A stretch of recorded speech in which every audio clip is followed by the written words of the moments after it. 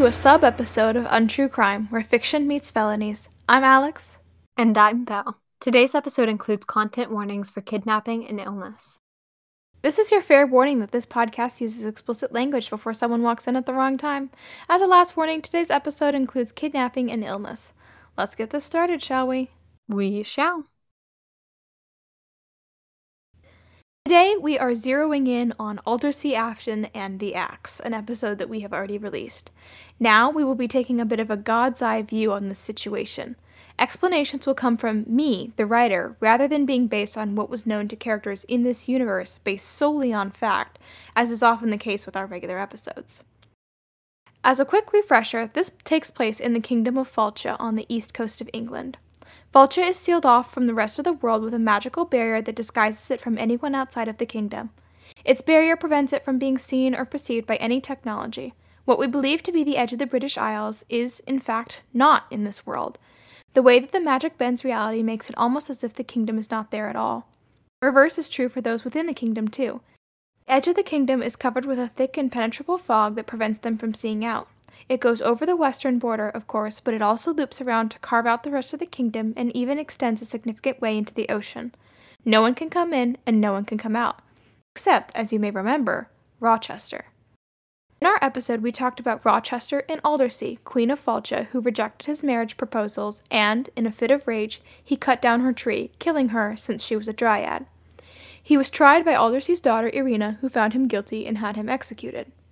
I had mentioned briefly in the episode that Rochester took Irina out of the kingdom without her mother's permission once, which some people had questions about, so I decided that for our first case update, I'd talk a bit about that. I actually reached out to you after the case and asked you questions about it. Yes. Which would have been really great to add into the episode, but silly little me did not want to seem clueless for an episode that I did not write. Ever since Irina was little, she had wondered at what it was like outside of Falcha. However, she wasn't permitted to leave, so she never got to see it. Once the borders were sealed, one could only come in and out with a magical amulet designed by the founders of Falcha. Rochester happened to be one of the people with an amulet, granted to him by Aldersea so that he could visit her and still maintain his regular life as a human in the village outside. One day, Rochester stopped Irina when she was playing with her friends in the woods. She was young, just past 11 in dryad years. He often tried to assert himself as a father to her, and she rejected it at every chance. The two of them didn't get along, mostly due to Irina despising him. They shared a short exchange about her mother, wherein Rochester did briefly mention that he was not getting along with her mother at the moment, which wasn't uncommon. The two fought often. Rochester said he wanted to take her on an outing for the two of them, to the outside. Irina was hesitant for a moment, but Rochester was the route to completing her lifelong dream of seeing what was beyond the fog of the magical borders, so she agreed to go with him, especially after he said that her mother had approved of it. In fact, he had sworn upon Bontheus, the Falchian god of honesty, among other things. Irina believed him because of this, unknowing that he didn't believe in the gods of Falcha and didn't take this oath seriously. This was, after all, the most serious swear someone could make in her culture to prove their honesty. I think it's really funny when 11-year-olds have a lifelong dream because they're 11. Girl, I've spent 11 years dreaming of this, or actually less than, because you can't dream of much when you're really little. I have had a lifelong dream. Or she's Scottish. So I've had this dream for 4 years now, and that's most of my life. That is a long time, a dream for 4 years, but yeah. I mean, I suppose so, but when you're it's not the kid, same as when you're like, I have a lifelong dream, and you're like elderly, and you're like, I'm gonna fulfill this before I die. Yeah. Especially when she's immortal. Yeah. Like, that really changes the definition of lifelong. I will say, she is like 11 in dryad years. She's like, I think it was 220 something in human years. So to be fair, she has had this dream for a very long time. Just not for her species. Yeah, but then they would perceive the time differently, I presume. Yeah. So two of them departed, him looping the amulet around each of their necks while carrying Irina, and they passed through the fog before he set her down. For Irina, it was an amazing experience at first. Everything was new and exciting. After all, she had never left Falcha in her whole life, and the culture shock was quite strong. There were, of course, many similarities. Falcha, their language, bore similarities to the languages spoken in the British Isles at the time, and their fashion had clear links, but it was still a whole new world. He bought her bread to eat, and she went dancing in the square, only stopping when her body began to ache. She sat down beside him to eat some more as the sun began to set. Something was wrong, though. Her body felt more and more drained by the minute, and her hands began to shake as her stomach churned. She threw up, Rochester holding back her hair, and then she nearly fainted. Rochester believed that she had overexerted and excited herself, so he took her back to his house to rest for a little while, planning to return to Falcha after she got her bearings.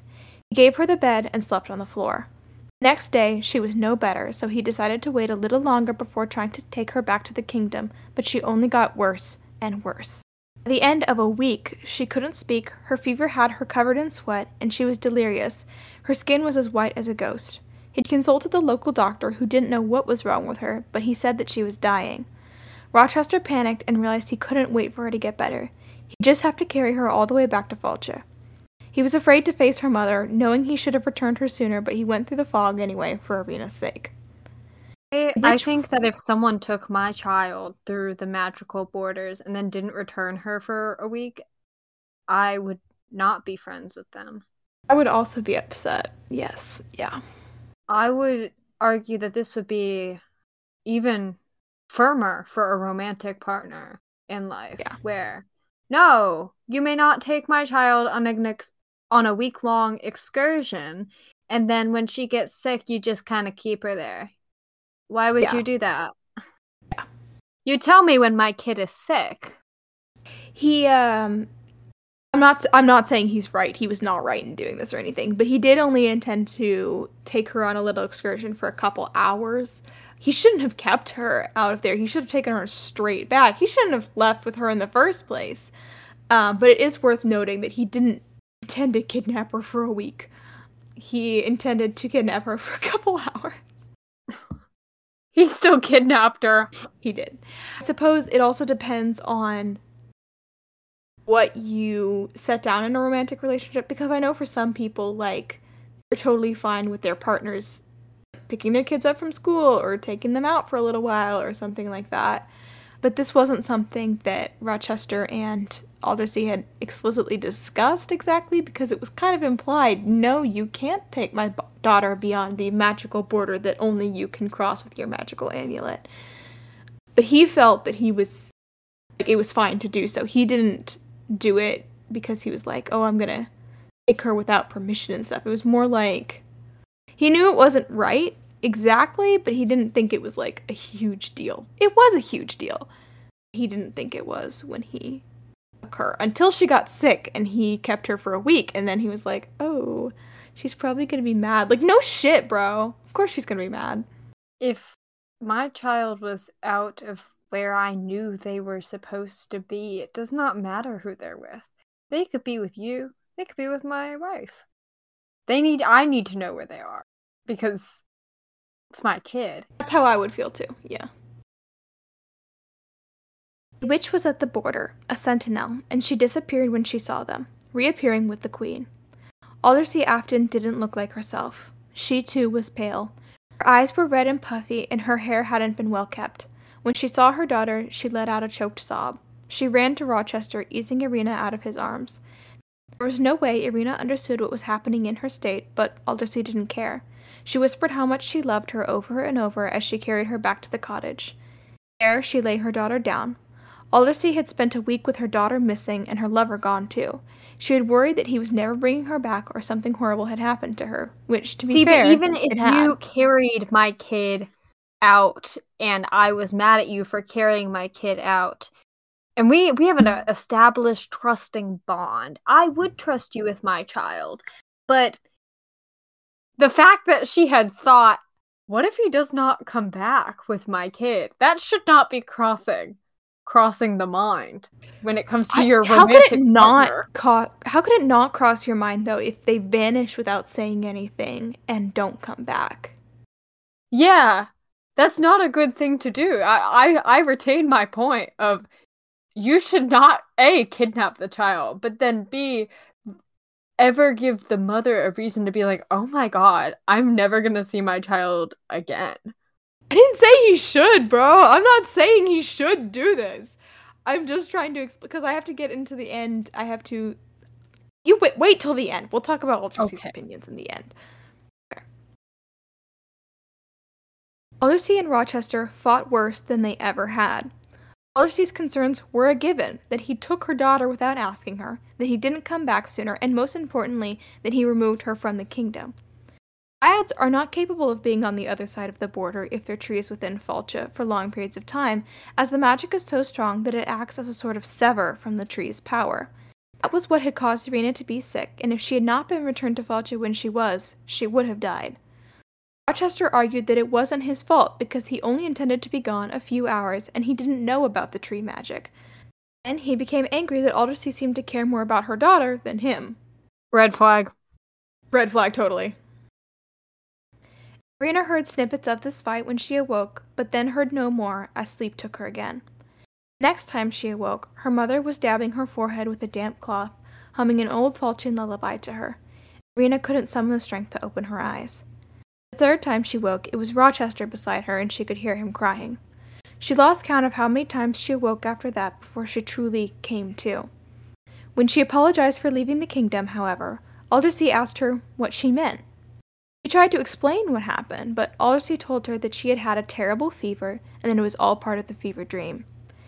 After sleeping some more and having some more time, she believed that Aldersea was telling the truth. In the present day, not a lot of people know what happened with Irina and Rochester. Aldersea hadn't alerted the general public because she didn't want to cause a panic. Only Wicker and a few trusted individuals were informed. Rochester, of course, knew, but he and Aldersea died. Irina's memory of that time is a blur, and her mother successfully convinced her that this didn't happen. Now, Wicker is the only person of prominence who remembers the event clearly. Only Pixie of prominence. Only Pixie of prominence. One may ask why Aldersea continued to date Rochester after the fact, but we must remember that Rochester didn't have bad intentions at the time, and Aldersea cared a lot about him. She understood that it was a mistake that he endangered Irina's health. That said, she was still furious about him taking her out of the kingdom. It was a prolonged issue between them that she didn't forgive him for, but it didn't sever the relationship entirely. It only damaged it beyond repair. It was the reason that they continued to fight so much and that she fell out of love with him. So, yes, she kept him around, but it was not something that she ever forgot. Okay, fine. It's not what I would do. I think she's wrong. Not what I would do either. She was in a tricky position politically, though, which I do understand because everyone and their mother was like, he's bad news, like, you can't have him in the kingdom, this is a bad idea. And she was like, no guys, trust me, he's cool. And they loved and adored her so much that they were like, okay, whatever you say, like, okay, but we're nervous. So if she was like, yeah, this guy kidnapped my daughter, and like was open about it, everyone would be like, well, just don't tell him, just say so. Oh, Dick was bad. He had to go. Now that would have been the solution. Exactly. So, I do understand that it was a very nuanced issue and stuff, because ultimately you do have to be a queen before you're a person. But it was not like she was not upset about the event. Let me be very clear. She was really, really upset about it. And it destroyed their relationship. And then he eventually murdered her. So things didn't go well. Okay. Anyway, that's all for today, guys. Thank you for listening. Bye!